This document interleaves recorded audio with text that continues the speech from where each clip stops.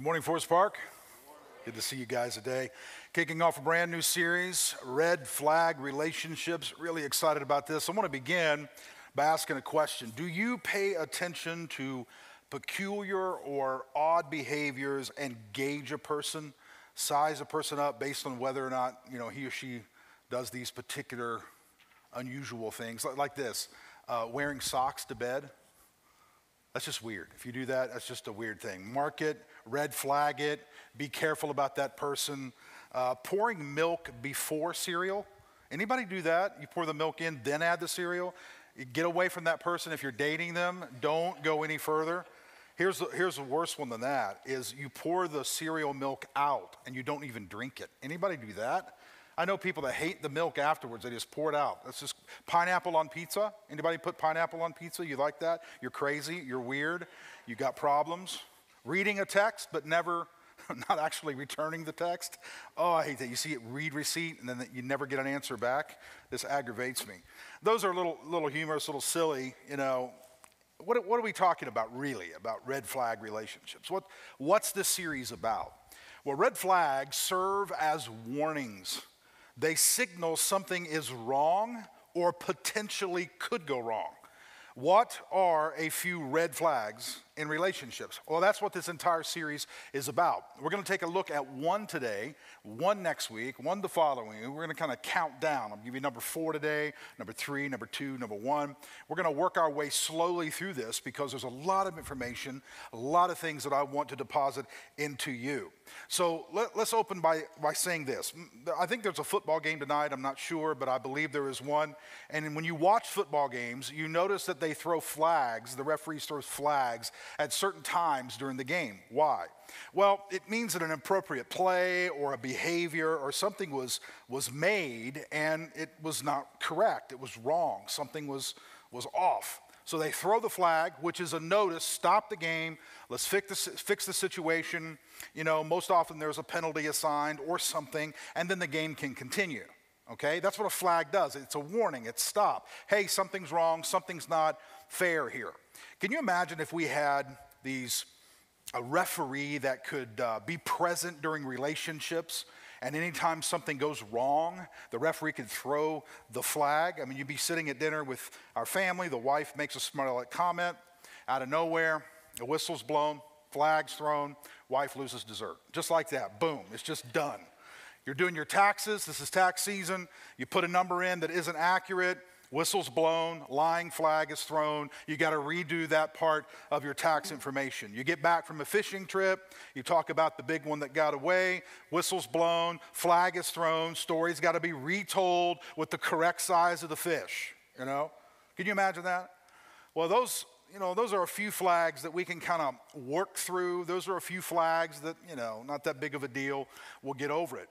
But, and this is where I want you to really pay attention as we kind of buckle down for this message.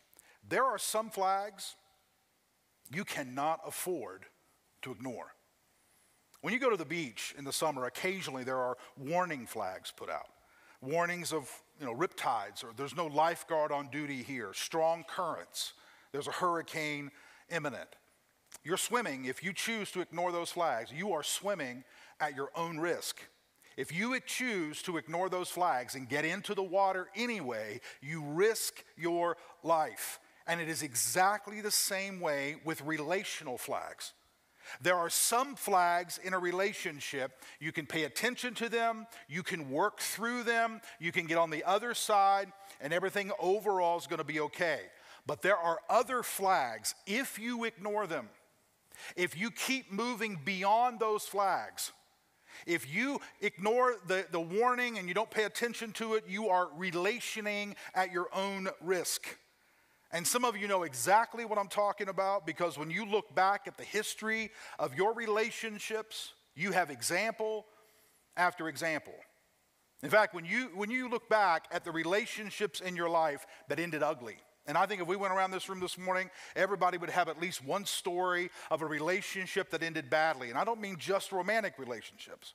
It could be a business partnership you had. It could be just a best friend or a group of people who were friends for a number of years and something happened and the whole thing fell apart and there was pain and there was ugliness spread around. And if you look back at that relationship or a series of relationships, if you are honest and you are transparent, you will say and you will admit that there were red flags in that relationship, but you didn't know what to call them. You're like, well, maybe I'm being a little too sensitive. Maybe I'm making more of it than I need to. And you just let it go. Or you were so caught up in the pleasure of the relationship, so caught up in the benefits that you receive from the relationship that you chose to ignore them. And after that relationship ends, after it turns sour, after there's pain, after there's misery, after your heart's broken, after the whole thing falls apart, you look back and you go, you know what? I knew it. I know I should have listened. My mom was right. My wife was right. I should have paid attention. I knew it was there. I know better than that. I knew it was there, but I ignored it. So here's the whole deal with this series. What if we could learn to notice the red flags and respond, break it off, unhitch ourselves from the partnership, move on to other friends before the pain, before our hearts are crushed, before we lose the money, before we file for bankruptcy, before the divorce, before the custody battles, before all the things that bring so much pain. What if we could learn to pay attention to flags, notice them, and respond appropriately? Now, I'm going to warn you as we begin this series. I'm going to give you a lot of information, give you a lot of different things for you to think on. You're going to chew on a lot of this when you leave. And if you pay attention, if you learn, if you take notes, if you listen to everything we say in this series, some current relationships you have in your life will change. I guarantee you they will. Some dating relationships will end. Some friendships will cease. Some marriages might end. Others will go into counseling. Some will erect some strong boundaries, and the dynamic of the relationship will completely change because you're going to say, this far, no further. And know this, the flags have no care one way or the other. You can accept or you can reject their warnings. There is no emotion. If you go to the beach and there are several flags indicating strong riptides or other flags warning you there's no lifeguard on duty, you can ignore those flags, go right into the water, and the flags have no emotional connection to you. They're just there. The flags are just there warning you. You can pass them, you can pay no attention to them, you can go in the water and you can drown. The flags are non-emotional. They are simply there to warn you. And it is the exact same way with relationships. The flags are there and there's no emotion connected to them. They warn you, but you have a choice in the matter. You can ignore them or you can respond to them. You can walk past them, you can get in the end, experience divorce, pain, broken hearts, friendships go down, businesses fail, whatever. Or you can respond to them and walk away before it's too late. And here's what I've learned though. When it comes to relationships, and this is why I want to do this whole series, when it comes to relationships, paying attention to red flags are especially difficult. When you go to the beach, the flag is there or it's not. The referee throws a flag during the game, or the referee doesn't throw the flag during the game. But when it comes to relationships, it's hard sometimes to see it in the moment. You see it afterwards, but it's hard to see it in the moment. And here's why. One word, okay? Investment. Investment. Years ago, I bought Cameron, my youngest daughter, a used car. And I did not read up on the reviews. I should have read up on the reviews, but I didn't. And it was a good deal, so I bought it. A couple months into her driving it, we began having some problems. I took it in. They told me the issue. I paid to have it fixed. A few months later, more problems, more fixing. A few months later, more problems, more fixing. A year later, major problems. And I began to get leery about fixing it. Watch. But somewhere back there, I don't know when, but somewhere back then after I bought it and after I started paying on it and after we started getting things fixed, somewhere back there I crossed an invisible line where I had invested so much, now I was committed. And I couldn't abandon the car, or at least I didn't think I could. I had so much money tied up in it. I had so much time tied up in it. Man, if I get rid of this car, I'll never get my money back. And I convinced myself that this one more fix will take care of all the problems. Do you see the connection to relationships? Sure you do. Some of us have invested so much into our boyfriend, so much into our employee, so much into our best friend. We've given so much. We've tried so hard. We've sacrificed. We've convinced ourselves, if I keep trying, he will get better. If I keep trying, she will turn a corner. If I keep trying, they will cease lying. If I keep trying, he'll get a job. On and on. We've convinced ourselves that just a little bit more, just one more go, and everything will smooth out. Folks, just take it from someone who's been down the road, who's counseled people, who's led churches, who's tried to understand how human relationships work. Rarely does it get better. You know what happens? We just learn to cope. For instance, the car that I bought Cameron, the air conditioning fan inside the car doesn't work right. It's either off or like all the way on. So what do? You just accommodate. You just cope. That's just the way it is. The driver's side window doesn't go down. So if you want to go through a drive-through, you got to open the door and kind of reach around with the credit card and get the food. You just accommodate. It doesn't get better. You just get used to it. It doesn't get better. You just change your life to fit around all the problems. Now, let's pause for an intermediate public service inspirational download or a guilt trip, ever how it fits. This is one of the reasons I caution people about having sex too early in a relationship. Sex is an emotional investment. Sex is a physical investment. Sex is a spiritual investment. And it clouds a person's ability to notice and respond to red flags. Well, Scott, I've invested so much of my heart and soul into him.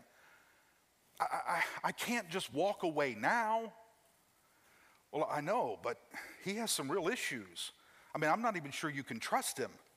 I know, but I love him.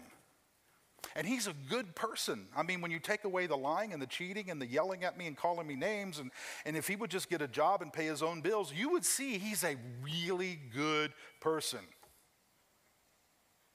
The investment clouds your judgment. Listen, you can take it, you can leave it. But the more you engage yourself with this person, especially the more sex you have with this person, the more difficult it becomes slowly to notice the red flags. You will have a challenging time walking away. You will keep making excuses. Just one more time, just one more conversation, just one more argument, just one more this, just one more that. You crossed a line somewhere back there, and now you make excuses to stay in it. But this series is not just about romantic relationships, okay? It's about all relationships. Whether you're married, divorced, dating, single, friends with a person, you and your spouse have a couple that you're friends with, or colleagues, employer, employee, it doesn't matter. What we're going to talk about over the next few weeks are 4 red flags, 4 warning signs, and it can be part of any relationship whatsoever. If they are present, take warning. If you don't deal with these flags will deal with you. Now, one more comment before we get to the first flag, okay? These 4 flags, and we're going to cover them over the next few weeks, are far from exhaustive. I sat down and began to list some flags. I came up with 10 or 12, okay? I saw an article when I was doing some research that listed 50 different warning signs in relationships, all right? So there's a lot. So this, what I give you is not all. You're going to go, well, he didn't even say anything about blank or that. Well, of course, there's a lot more out there. I'm just going to give you 4 big ones, and you ignore them at your own risk. Are you ready for the first one? Yes, we are ready. Keep myself encouraged. Number 4, they emotionally use you. Now let's talk about emotional health for a moment. This is not a subject a lot of people understand. You see it, okay? In other words, you experience emotional health or emotional unhealth or immaturity, but you've never been able to define it. You couldn't put put a definition down. But you certainly know emotional health when you see it, and you know emotional immaturity when you see it. In fact, a few of you are surrounded, and I don't mean sitting in this room right now, but I'm talking about in your life, a few of you are surrounded by emotionally unhealthy people. You just didn't know what it was called. Well, you're going to walk out of here today, and you're going to know exactly what it is.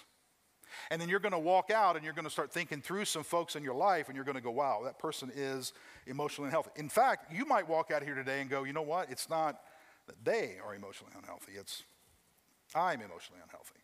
I have no idea.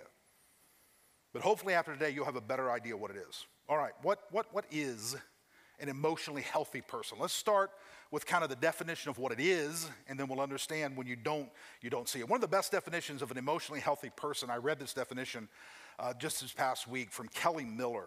I love this definition because it's so simple, it's easy to memorize. Here's how she defines emotional health. Emotional health is the ability to manage feelings through challenge and change. Very simple.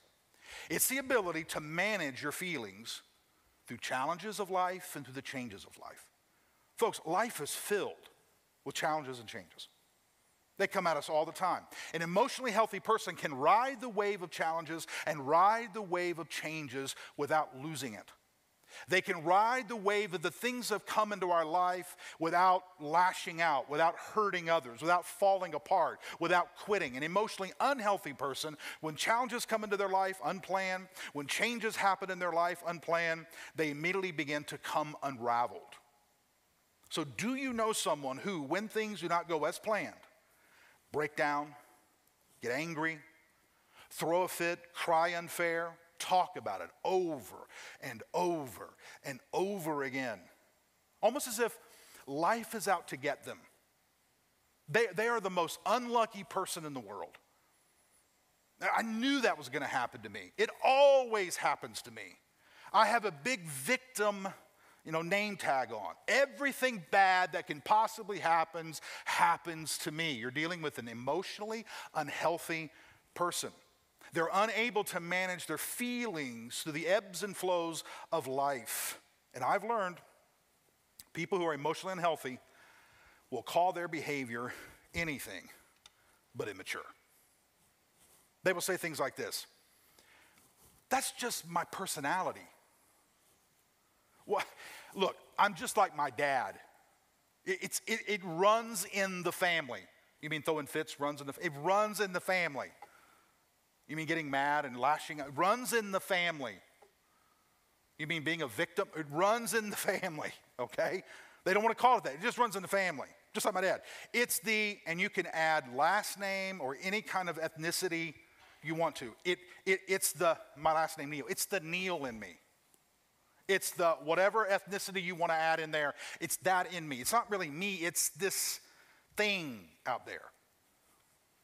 Or if you raise a concern over their emotional immaturity, they will blame everyone rather than take responsibility. You hear things like this: you're too sensitive. You are making a big deal over this. You don't know how to forgive. You keep bringing up the past. Here's a thought for you. Whenever you bring up something of the past and you're doing it legitimately, you're not doing it to hurt, you're not doing it literally to become a victim yourself, but if there's a pattern going on in a person's life and you bring up the past, maybe it's not that you're digging up the past, it's that you're doing everything you can to protect your future. Because listen to me very carefully, the best predictor of tomorrow is yesterday. If something doesn't radically change, the behaviors of yesterday will be repeated tomorrow. So it's not that you're just bringing up the past. Now, you might be doing that. You have to ask yourself whether that's true or not. But if something doesn't change, what happened yesterday will happen again tomorrow because we build patterns in our life. We get ourselves in ruts. We build habits, and we keep repeating the same habits. Peter Scazzero, he has written extensively about emotional health.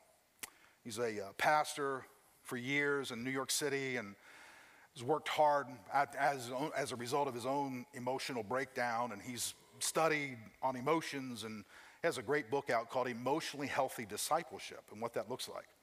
In his book, he defines what it means to be an emotional infant, an emotional child, an emotional adolescent, and an emotional adult. All right? So let me just kind of run through this. That's a lot of information, detail. What does it mean to be an emotional infant, an emotional baby? Here's how he describes an emotional infant. An emotional infant, I look for other people to take care of me, emotionally and spiritually. I often have difficulty in describing and experiencing my feelings in healthy ways and rarely enter the emotional world of other people. I'm consistently driven by a need for instant gratification and often using others as objects to meet my needs. People sometimes perceive me as inconsiderate and insensitive. I am uncomfortable with silence and being alone. That's how he describes an emotional infant. They're unable to wait. They're not patient. Instant gratification. I don't like to be alone. I want someone around all the time. Take care of me. Meet my needs. An emotional child, kind of moving up a little bit. When life is going my way, I am content. However, as soon as disappointment or stress enter the picture, I quickly unravel on the inside.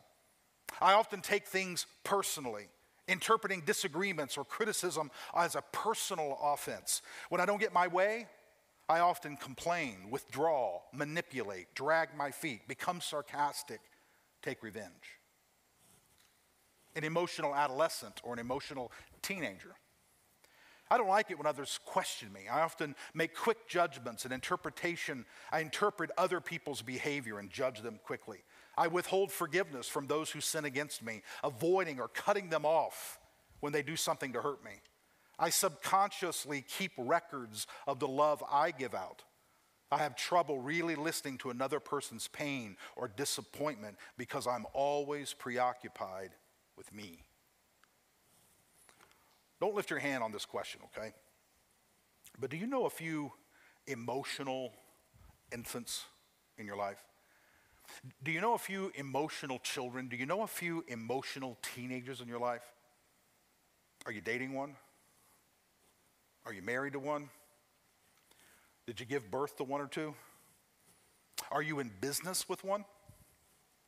What about a group of friends and one or more of them are just emotional infants? They get all the attention, always things are happening in their life, always need everybody to look out for them. They can't handle when things go wrong. It's everybody has to focus on them. Physically, she's 30. Emotionally, she's 14. Emotional immaturity knows no boundaries, folks.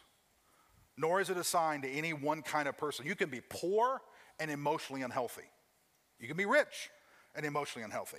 You can be beautiful and emotionally unhealthy. You can be male, female, black, white, married, single, Christian, atheist. It doesn't matter. You can be any of those things and be emotionally unhealthy. It doesn't matter. Emotional immaturity knows no bounds. And I'm warning you, take it or leave it. If you stay with an emotionally immature person, you will be hurt or deeply disappointed. It's just a matter of time. It will happen. So what's an emotional adult? That's a great question. What is an emotional adult? Scazzero defines an emotional adult. Here's our goal. Here's where we want to eventually be. Here's where you're going to be in the best relationship with someone and you to be the most healthy you can be. An emotionally healthy adult. I respect and love others without having to change them or becoming judgmental. I value people for who they are, not for what they can give me or how they behave. I take responsibility for my own thoughts, my own feelings, my own goals, my own actions. I can state my own beliefs and values to those who disagree with me without becoming adversarial. I am able to accurately self-assess my limits, my strengths, my weaknesses. You notice the focus is not really about your problems and you're the issue and you're the problem and I take responsibility. An emotional adult, I take responsibility for who I am. That's what you want, and that's what you should want for the people for whom you are relationing. All right, now, for the balance of this message, here's what I want to do. We're going to go in a minute. I want to dig in deep in one area. Because I'm telling you, there are 100 different examples we could give for emotional immaturity and how it manifests itself in our life and where a flag can get thrown. But this is one message, and we can't deal with them all. So here's what I thought I would do. I want to pick one area, one common area where we see emotional immaturity on display, and I want to go deep, all right? And here it is. When this person does something to hurt you, an emotionally immature person does something to hurt you, okay? Breaks your trust, sins against you, violates your boundaries, or whatever, they will say, I'm sorry. Now, pause. Saying I'm sorry isn't a problem. In fact, saying I'm sorry is a good thing. And being emotionally healthy doesn't mean a person won't hurt you or won't sin against you. You can have an emotionally healthy wife and she hurts you. You can have an emotionally healthy husband and he hurts you. You can have an emotionally healthy friend and they hurt you. They break a boundary. Why? Because we're imperfect. We sin. We mess up. We're not going to be perfect husbands, perfect wives, perfect parents, perfect children, perfect friends. We're going to mess up in this life. We're going to wound one another. That's just part of it. Being emotionally healthy is not the same as being perfect. All right? Here's the difference. Emotionally unhealthy people hurt you and they say they're sorry and you forgive only for those people to hurt you again in the same area, and they apologize and you forgive only for them to hurt you again in the same area and ask for forgiveness again. Here's the issue. Emotionally immature people rarely change for good. Or it takes a long, long time with a lot of damage in their wake for them to change. And when they apologize, they are convincing because they're often emotional infants, emotional children. There's lots of tears. There's lots of promises. And they appear to be genuine with all of that emotion. And in the moment, they are sorry. In the moment, they feel badly. In the moment, they are sincerely emotional, but it is short-lived because they do not have the emotional capacity to maintain their emotions next time the situation arises. So, you get into a disagreement again, and what happens? He lashes back at you and says all the things that break your heart again. She begins to say these things and hurt you or damage you. Or the temptation is presented and they don't have the emotional capacity to say no, and they fall right back into the temptation again. And then they're sorry. And they say, I won't ever do it again. And you give forgiveness, and what happens? They go right back into the same thing again. And it's a cycle. And it happens once, twice, a month, a year, a decade. When the going gets tough, they quit. When they get tired, they lash out. They don't have the emotional capacity to maintain steadiness. So when things don't go their way, they lose it. When they're disappointed, they lash out. They complain, they whine, they pout until someone gives in. They use the silent treatment. They intimidate, they bargain, they become sarcastic, they become abusive. And then when it all hits the fan, they cry and apologize and promise they will never do it again. And here's where it gets so tough. You don't know what to do. You don't know what to do. Because you care for them. You don't want to see them hurt. You are compassionate and you are understanding and you are loving, but you also don't want a miserable existence. And here it is. You've invested so much. And somewhere back there, you cross the line. And you're like, but we've got years in this. But we've got money tied up in this. But I can't let it go now. And here's where it gets ugly.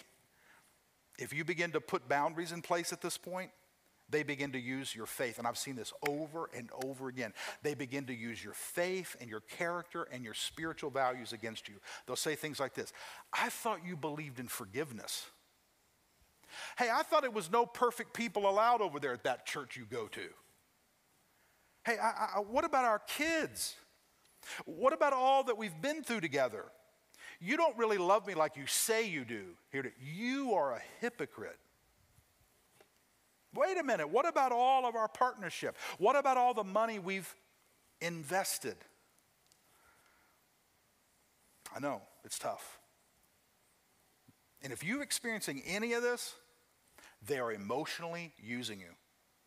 But Scott, I don't want to be difficult. I mean, I want to give people a chance to change. I believe in forgiveness and grace and the love of Jesus. You talk about that all the time. You preach that all the time. Plus, I've invested so much into this relationship, I can't just let it die. You don't have to. Like, you don't have to quit. You don't have to walk away.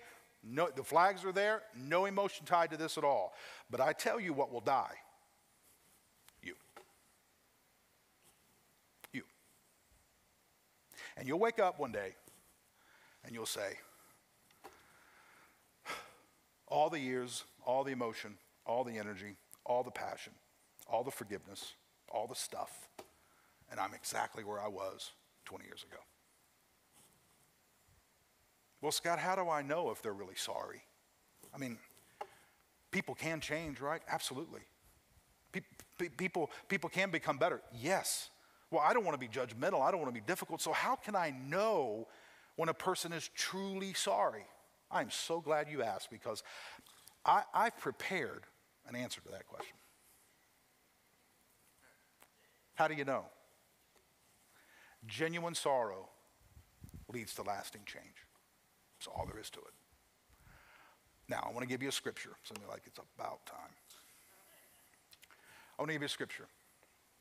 And I waited to this point because I wanted to build all that up to show you just how incredible God's word comes along in the middle of all these questions, in the middle of all this debate, in the middle of all the myriad of emotions that we have here, and answers this very question so clearly. And here's what you need to pay attention to when it comes to genuine sorrow versus fake sorrow. And there are two different kinds of sorrow.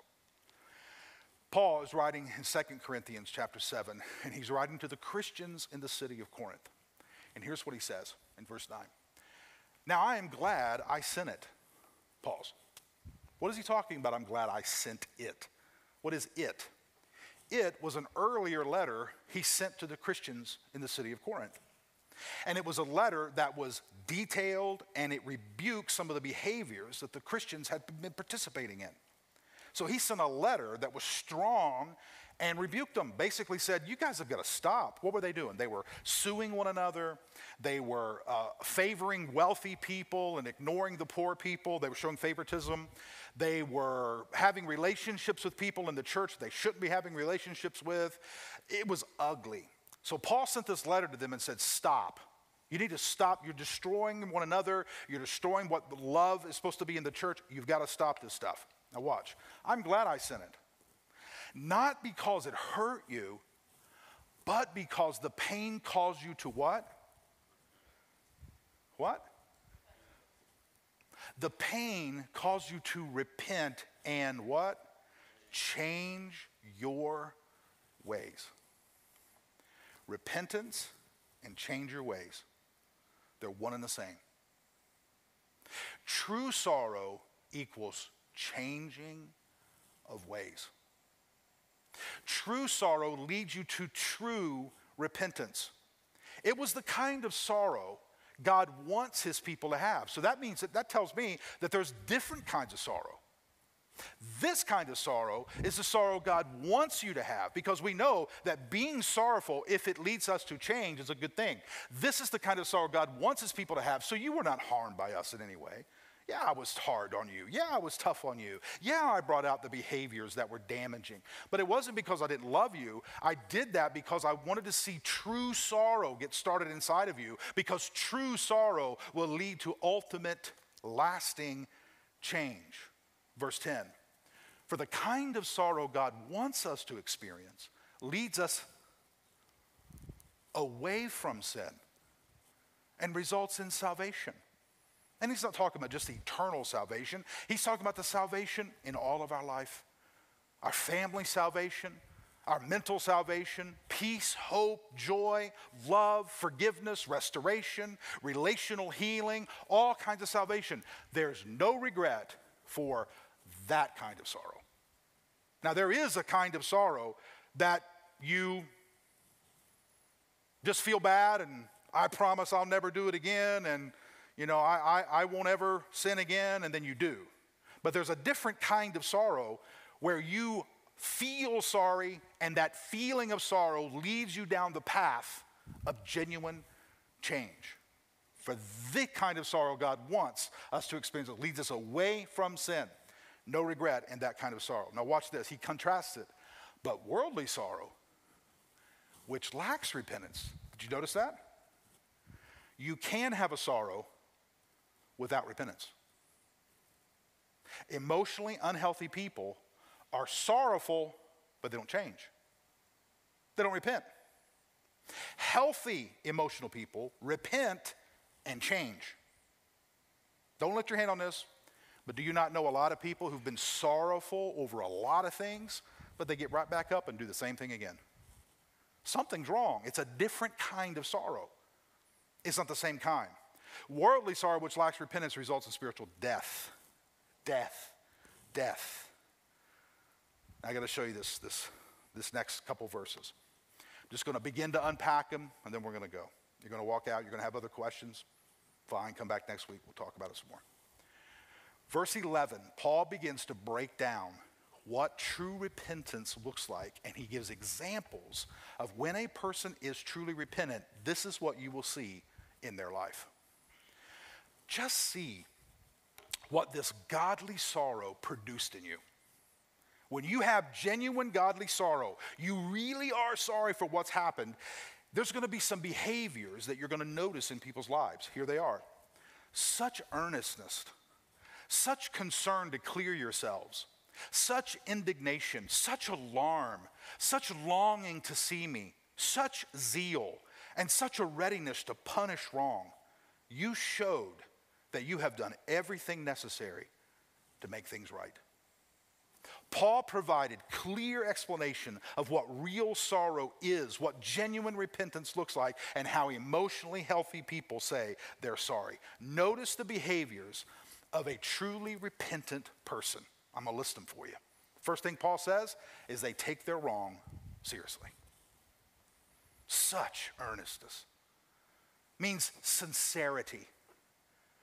When someone is pointed out, you truly see the wrong, you are sincere, you are honest, I'm not playing with this, I'm not calling it a different name, I was wrong. Boom.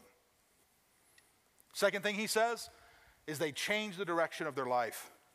He says, you have a desire to clear your name. The person wants to leave a legacy that's different than what is going on in the moment. I don't want my kids to think of me like this. I don't want my legacy to be like this. I'm going to change the direction of my life so that my life is different when I get to the end than where it is right now. I want to change the direction of my life. The third behavior you see is there's a genuine anger over what you did. You think to yourself, how did I do that? I am angry that I would do that to her. I'm angry that I would do that to him. I'm angry that I would do that to them. The fourth is there is a shock. There is an alarm. There is a sense of I am just blown away that I would allow myself to get to this place. I'm shocked. The fifth behavior is he said, there's a longing to see me. In other words, Paul, you wrote this letter, you rebuked our behavior. We are broken, we are sorry. I want to see you, Paul. I want to look you in the eye. A truly repentant person doesn't hide. A truly repentant person doesn't dodge. A truly repentant person looks the person in the eye they wounded and admit they're wrong and face the consequences. Number 6, a zeal. That's a determination to make things right. From this point forward, I'm going to make things right. What does that mean? Could mean restitution. It could mean paying back money you stole. It could mean a host of different things, but I'm determined to make things right. And the seventh thing that he mentions is I'm willing to punish the wrong, repair what I've done, and do whatever is necessary to ensure I don't do it again. What's a real godly sorrow? It's a person who takes what they did seriously. They don't laugh about it. They don't shrug it off. They don't say, oh, it's just my family. Oh, it's just my personality. No. You take it seriously. You change the direction of your life. There's a sense of anger over what you've done. You're angry at yourself for doing that stuff. You're shocked at the hurt you've caused. No hiding, no dodging. You're willing to answer the questions. You're determined to make things right, and you're willing to do whatever is necessary to get it done. That's emotionally healthy people. That's a genuine repentant person. Folks, let me just tell you this. None of us do it right all the time. None of us are perfect. Okay? We screw it up, we mess it up. But that causes me to want to do some thinking and some real introspection and coming to God and saying, God, change me to be a real, truly repentant person. So here's some questions, and we're going to go. Is anyone in your life right now emotionally using you? Are you emotionally using somebody? Are they truly repentant? Are you?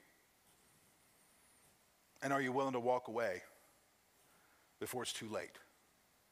Well, Scott, I mean, what you're suggesting is extremely difficult. I mean, I can't just walk away. There's lots of things at stake. There's a lot of investment. There's money tied up. There's relationships beyond me. I get it. So here's what I suggest, okay?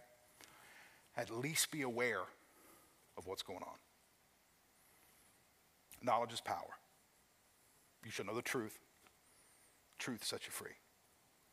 So know what's happening. At least identify what's going on. Don't be the victim anymore. At least you're no longer ignorant about what people are doing to you or that person. And number two, last thing, do what Paul did here and see what happens. What do you mean? Confront the behavior and see whether or not they're really repentant. Confront it in a loving way, but in a clear way. Hey, maybe the person will change. Maybe they'll stop. Maybe they'll take the wrong seriously. Hey, we all need a chance to change. We all need a chance to repent. None of us are perfect. I've hurt my wife. I've hurt my kids. I've hurt friends. You have too. We all need a chance. Nobody's saying kick anybody out. Nobody is saying don't ever give them another chance. That's not what I'm not even saying don't even give them a few chances. That's not what I'm saying either. But there's a line we cross. We got to know where that line is. We've got to pay attention. We got to know. Maybe they'll change. Maybe they'll change their life. Maybe you'll sense an anger in them. Maybe you'll sense the shock. Maybe they really haven't ever come to their senses. And by you confronting and dealing with it, it'll give them an opportunity to go, you're right. I'm wrong. Maybe not. But I do know this. Changing, or I should say calling out the emotionally abusive behavior will change the dynamic of the relationship. Because once you call it out, it's out. It's out. It's one flag. Let's pray. Father, relationships are so vital. I mean, they're everywhere. Our whole society made up of relationships. Moms and dads and kids to parents and parents to kids and in-laws and employer-employee and pastors and people within the church and staff members and schools and students and on and on. And the more healthy our relationships, the more healthy our communities and our nation, our world. But the more weak and the more unhealthy these relationships, everything begins to fall apart. That's why we take time every year to deal with relationships and help strengthen them and speak truth into them. This is tough because sometimes we got to confront things that we would rather ignore. We got to confront things that we don't want to really have to deal with. We want to just ignore people's behaviors and sometimes just take the weight on ourselves and try to absorb the sins of other people and try to absorb all the hurt and pain, and we just deal with it. But Father, there are people hurting. There are people and the flags are flying high and they're just ignoring them and they're continuing down a road that eventually will lead to pain that sometimes we don't come back from. Father, speak into our lives. Thank you for this small little passage of Scripture tucked away in 2 Corinthians that gives us insight into what it really means to repent, what it really means to change, what it really means to be different. Father, our moms and dads and husbands and wives, our singles and those dating, our employers, employees, all the people in this place that are in relationship, we need to know the truth so the truth can set us free and bring healing and wholeness to us. Thank you for challenging us. Thank you for dealing with this. Thank you for bringing some light into some of our dark worlds. And Father, we ask you to continue this work until it's complete. In Jesus' name, amen. Have a great day, guys. Thank you so much for being with us.